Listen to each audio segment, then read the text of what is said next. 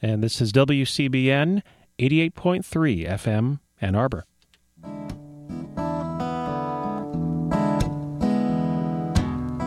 If Pandora's box is a box of chocolates, would I know to stay away? Oh, I said, if Pandora's box is a box of chocolates, would I eat them anyway? 'Cause every time I have half a mind to leave you, babe, that means I have half a mind to stay. It's Pandora's Lunchbox on WCBN FM Ann Arbor. Good evening, this is Mike. Pandora's Lunchbox is very, very loosely a show about food, not necessarily loose burgers, but there you go. And on today's show, I want to talk about a trip I made to Iowa recently, where I discovered many, many important things to do with food and litigation, and that's something I really want to share with you, because what is Ann Arbor about but food and litigation? What does that mean? I don't know, but let's get started, okay? Before we think about this too deeply, have a couple of news items that have nothing to do with Ann Arbor. First of all, but we'll get to Ann Arbor and such in a second.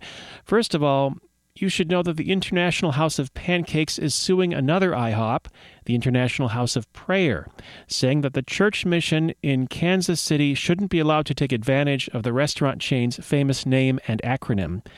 The Kansas City Star reports that the chain says it sued only after the church mission refused repeated requests to stop using the IHOP acronym.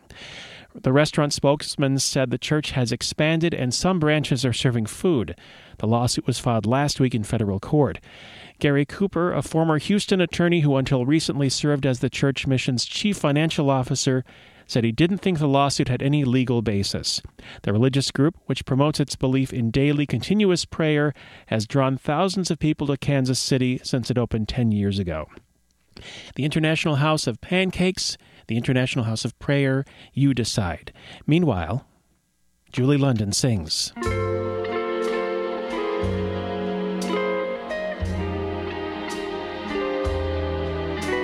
Nice girls don't stay for breakfast. That's what they all say. From New York to Rome,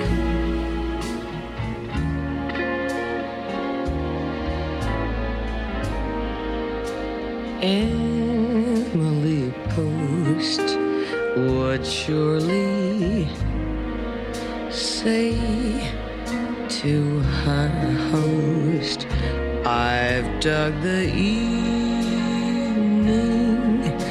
the most, but please take me home.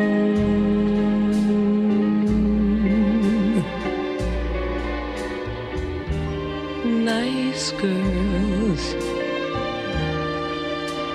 don't stay for breakfast, and I'm a nice girl. You know that I am.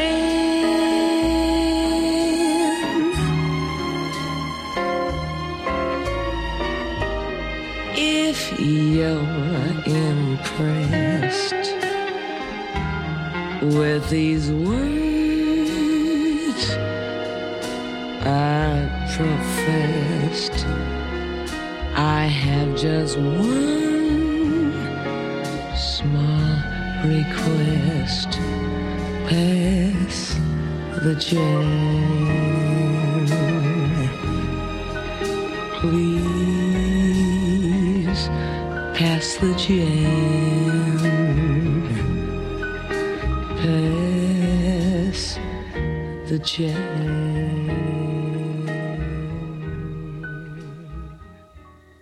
Studio's steaming up in here. I don't know what time it is. Nice girls don't stay for breakfast. That is Julie London, also known as Dixon on Emergency One, and I think we got an emergency here, folks. This is on a collection by Julie London that is called Ultra Lounge, Wild, Cool, and Swinging Artist Series, Volume 5. Julie London will not be appearing at the International House of Prayer, but she may be seen at the International House of Pancakes. This cannot be confirmed. This is Pandora's Lunchbox, and before I get to the point, which is something I often dread doing because it means thinking, nonetheless, I do want to mention one more thing on the subject of sweet things and morality. In London, this is some news from the Associated Press, Britain's advertising watchdog has banned an Italian ice cream ad featuring a pregnant nun saying it causes offense to Catholics. The magazine ad for ice cream maker Antonio Federici showed the nun eating a tub of ice cream with text that read, "Immaculately conceived, ice cream is our religion." The Italian company said the idea of conception represented the development of their ice cream, and the ad aimed to gently satirize religion. Oh my, we're going to have to do something about that. But meanwhile, I want to talk to you about a very moral group of sisters who had a vaudeville act at the turn of the 20th century called the Cherry Sisters. I recently went to Iowa, and in fact, I went to the original state house of Iowa, where the state legislature used to meet when Iowa City was, at the beginning, the capital of the state of Iowa. And the Cherry Sisters, I found out in a diorama there, had a vaudeville act called Something Good, Something Sad.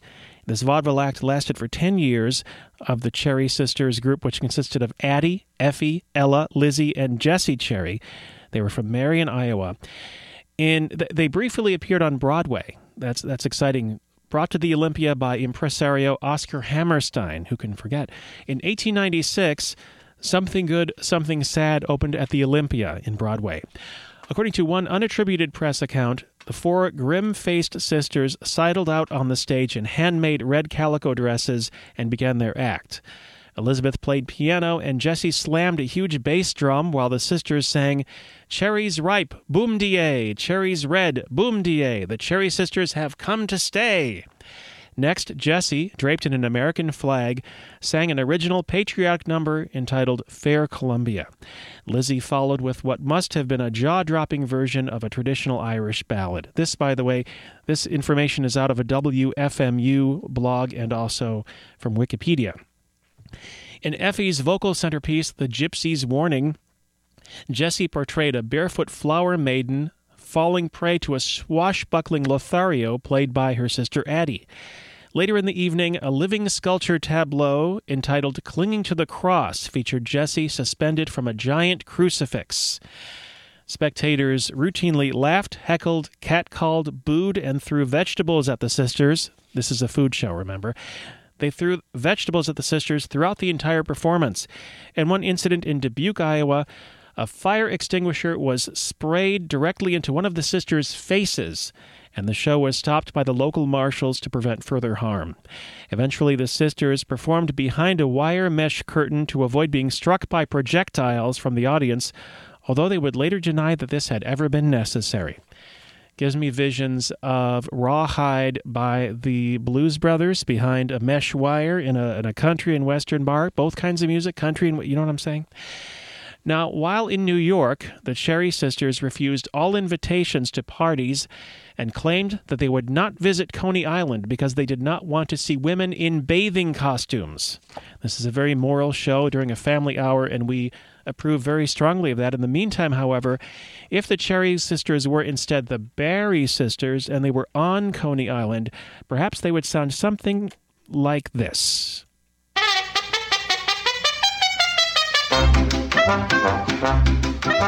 Die Menschen, wo's hoben a tropical town, sie gefindt sich a Platz beim tropical yam. Sie's gesinnt die dich weiß, war Indian Alp. Wie die climate is heiß, in die Wasser is kalt. In Coney Island, in Coney Island, is a Pargenegen in Coney Island. In Coney Island, ah, this is mein Land. So give the tropical down to the tropical seashore by them yum, yum, yum, yum. Sesame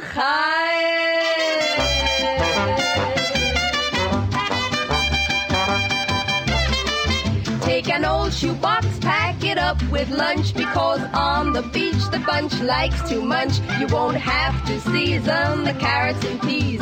There's garlic and cheese in the ocean breeze in Coney Island. In Coney Island. It's so continental in Coney Island. In Coney Island. Yes, that's my land. So take the family, Molly and Samily, swimming in then yum, yum, yum, yum. Sesame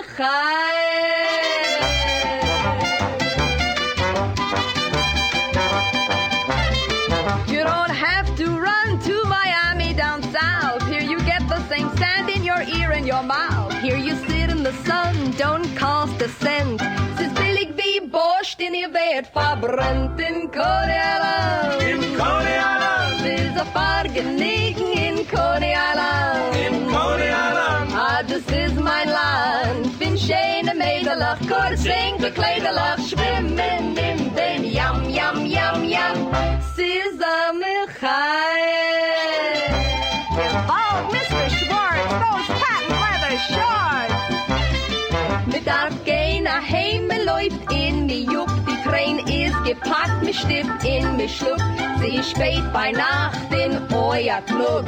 Ois gemattert, gepattert, da Tug in Coney Island. In Coney Island. Wir kennen werden verblonget in Coney Island. In Coney Island. Lord, this is mein Land. So give the tropical down to the tropical seashore. By them, yum, yum, yum, yum.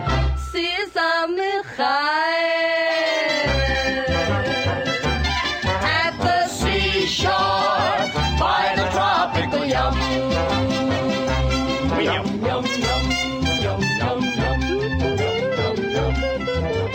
Ah, Gutmann, Mr. Gutmann. Well, I hate to stop you all from dancing around and around the kitchen, but the song is over. I'm sorry.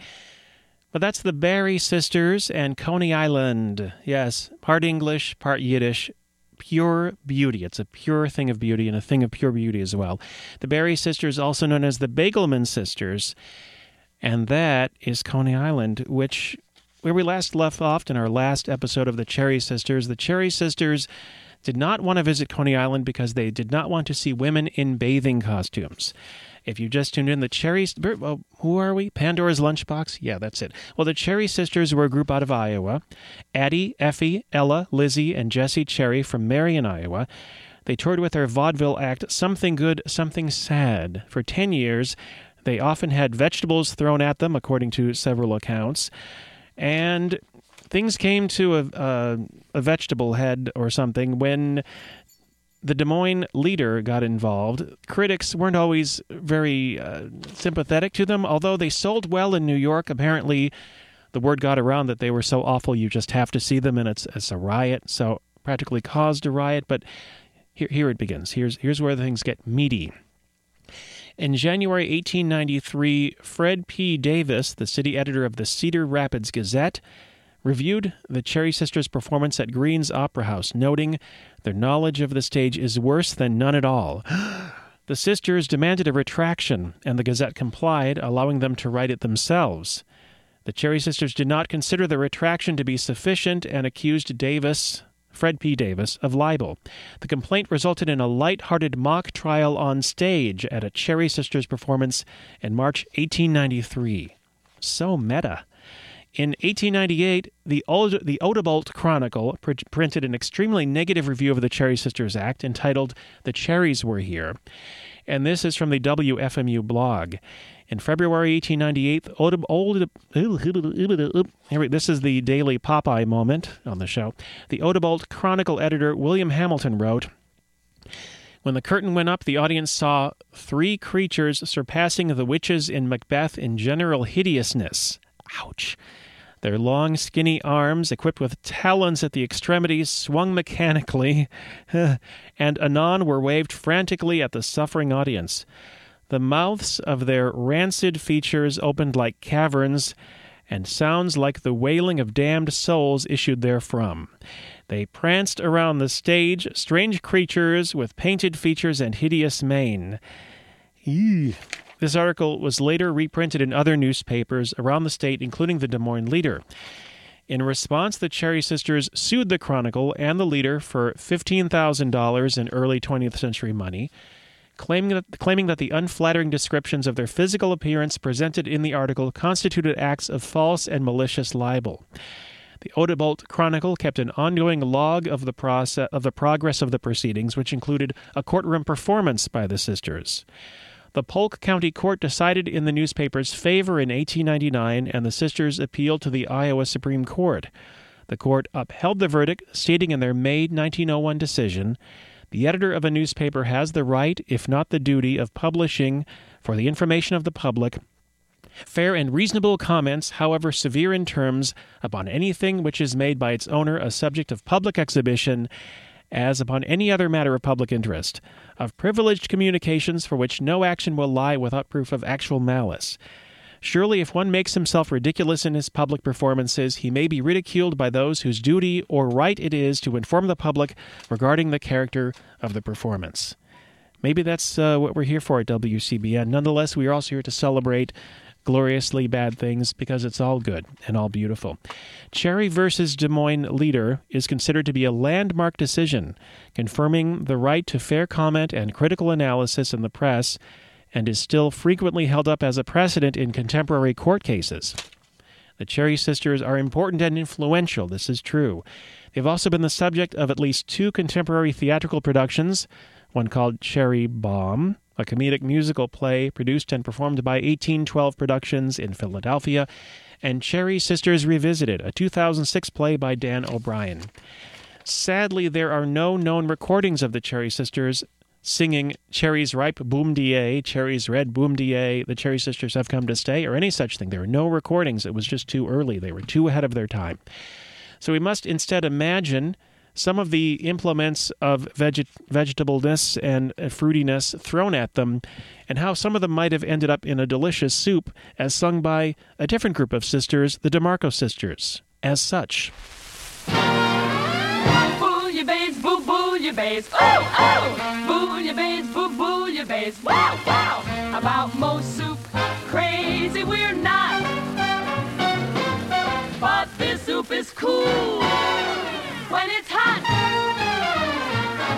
Now some gals like to sit and knit all night, and some gals just like to go out. Now these things don't seem to interest me much. I just like to put food in my mouth. Now there's a place down south in New Orleans where they specialize in French cuisines. They cook a dish for which I'm devout. When they serve it, you'll hear me shout, yeah! Bouillabaisse, bouillabaisse. I ain't had a taste of it for days and days. Vichyssoise is a crazy dish, but I can't get with it 'cause it's got no fish. So if you want to hear screams of admiration, here's a few tips on its preparation. Introducing Miss DeMarco of the Better Bouillabaisse Bureau. Now you take the fin of a minnow and the scale of a whale. Yes. A small red herring and a lobster's tail. Got it. Add a barracuda with some cooking oil. Then you brew it all up to a nice slow boil. What else? Peel yourself an eel, throw a big fat clam in, a lean sardine and some sockeye salmon. Uh-huh. Take the juice from a fifth of wine. Mix it all together till it tastes real fine. You got bouillabaisse, bouillabaisse. The finest food you ever fed your face. Now if you want to cook it with expedience, here's a couple of added ingredients. Throw in the legs of a frog or two with an onion and a grunion and you let it stew. Moist an oyster and I'll tell you what, throw in some shrimp and some halibut. Add a box of lox and some real mad shad. About a pound of flounder jack, that ain't bad. Then you grab any old thing from the bar. You mix it all up with some caviar. You got bouillabaisse! If you wanna have our admiration, repeat the pledge of the Federation. Bouillabaisse, bouillabaisse, how do you do? Bouillabaisse, bouillabaisse, we love you. Bouillabaisse, bouillabaisse, here's the scoop. This group is crazy for soup. Bouillabaisse, bouillabaisse. We sing the praise of bouillabaisse. Crazy about that crazy bouillabaisse.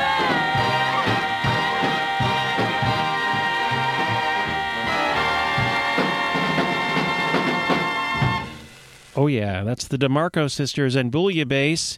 How often do you get to hear Vichyssoise and Bouillabaisse in the same song? How often do you get to have them in one bowl? This is Pandora's Lunchbox. It's 10 minutes to 7. I'm Mike, and this is a show very loosely about food. And I learned about the Cherry Sisters, who I've talked about throughout the show, in Iowa. Also in Iowa, well, that's a look at the past, a century ago. But how about a few centuries in the future? I went to a special town called Riverside, Iowa, and I met this fellow. I am Phil Richmond. I am Vice President of the Riverside History Center here in Riverside, which is half town history and half Star Trek. It's half town history, half town future on the museum. Okay. Tell me a little bit about the future history and what it's all about. Well, in 218 more years, Captain James T. Kirk of Star Trek fame will be born here in a little area back behind what's a barbershop or hair salon right now. Okay. You know, even though in the movie he is born in space, that's an alternate universe, so everything's different. Now, there is a line, I think, in the current film where he says he's born in Iowa, right? Yeah, they go back to his childhood a couple times in that movie.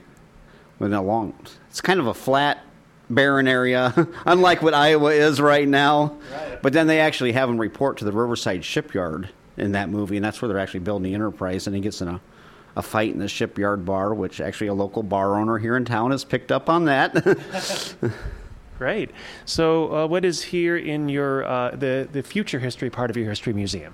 Well, we have a lot of Star Trek memorabilia, the different items they've done through the different series and movies, because there's been 5 TV series and 11 movies now, which, we kind of are more on the original series because that was Captain Kirk, and that's what we're based on. But we do have stuff from Next Generation, Deep Space Nine, Voyager, and Enterprise, and all the movies. And we got different things. The new movie was kind of big for us. Paramount Pictures actually got a hold of the town, and they had we got to see it before it got released. They had an early viewing for residents of Riverside, which was a lot of fun. And Walter Koenig, Chekhov, came here for the, what is the festival? Yeah, our festival is called Trek Fest. It's always the last Saturday in June, and Walter Koenig's been here for the last 3 years now. In 2009, we actually had Walter, Nichelle Nichols, and George Takei, because it was the 25th anniversary of the festival, because they've been doing it since 1985 now. Great. And what are your thoughts and memories of Star Trek? I remember watching it when I was a kid. When I was growing up, it was on TV, and I always watched it, and I hadn't really seen it much since then, because, hasn't seen it much on reruns lately, and when I got here, I started watching them all again, so I knew more about the episodes, because a lot of people come in here are experts, okay. And I know what they're talking about now. Okay. We had kind of a big deal this year. The Boy Scout National Jamboree was down in Virginia, and one of the local scouts here actually designed the patches for the Boy Scout uniform. They have Star Trek themes in them. Oh, wow. It's kind of scouting and Star Trek in the themes. And they trade those there at the Jamboree, and they were so popular. We got extra ones here to sell, and we started getting calls from all over the country from some of these kids that seen these patches, and they wanted to get the full set. So they're getting a hold of us to complete the sets. Great. Well, thank you very much. Well, thank you.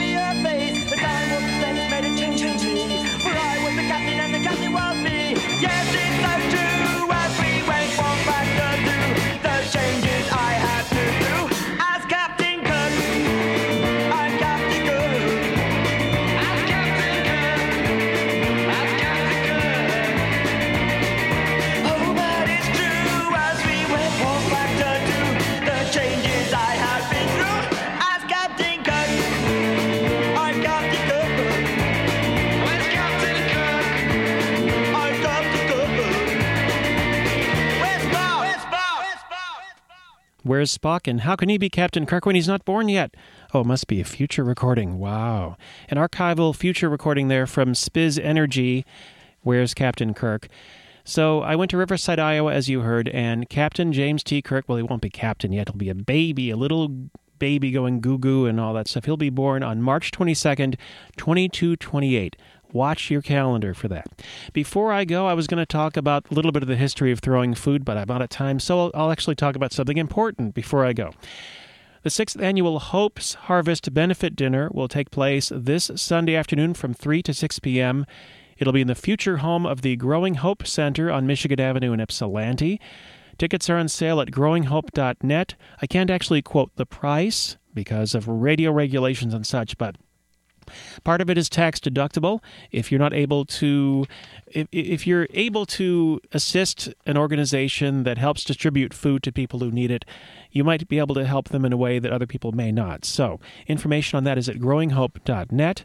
Also, we'll be talking about Double Up Food Bucks pretty soon in the next few weeks, where people who have bridge cards can actually get double their money for getting vegetables and fruits at certain farmers markets, including 2 farmers markets in Ypsi, 2 in Ann Arbor, actually 6 in the Detroit area, and 4 in the Battle Creek area. So that's information on that is at doubleupfoodbucks.org.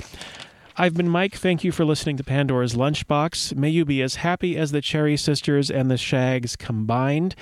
It's 7 o'clock. It's almost time to face the music. In the meantime, a little bit of a short history in song of vegetables. These are not sisters. These are some brothers and some cousins. You may know them.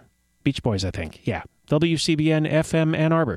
I'm gonna be around my vegetables. I'm gonna chow down my vegetables. I love you most of all.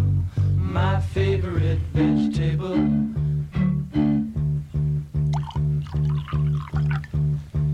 If you brought a big brown bag of them home, I'd jump up and down and hope you'd toss me a carrot. I'm gonna keep well my vegetables, cart off and sell my vegetables. I love you most of all, my favorite vegetable. Oh, table vegetable. I tried to kick the ball, but my tenny flew right off. I'm red as a beet, 'cause I'm so embarrassed.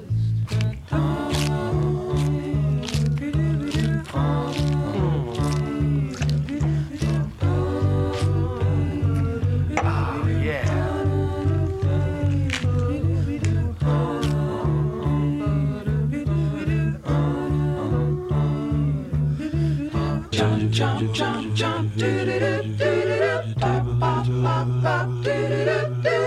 I know that you feel better when you send us in your letter and tell us the name of your favorite vegetable.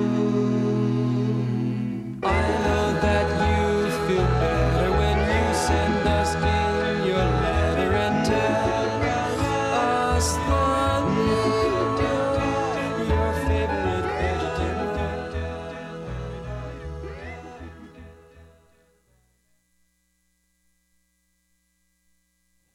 7 o'clock in the evening is WCBN FM Ann Arbor, 88.3 megahertz. Experimental freeform radio from the University of Michigan, run by students with lots of community involvement. It's time to face the music.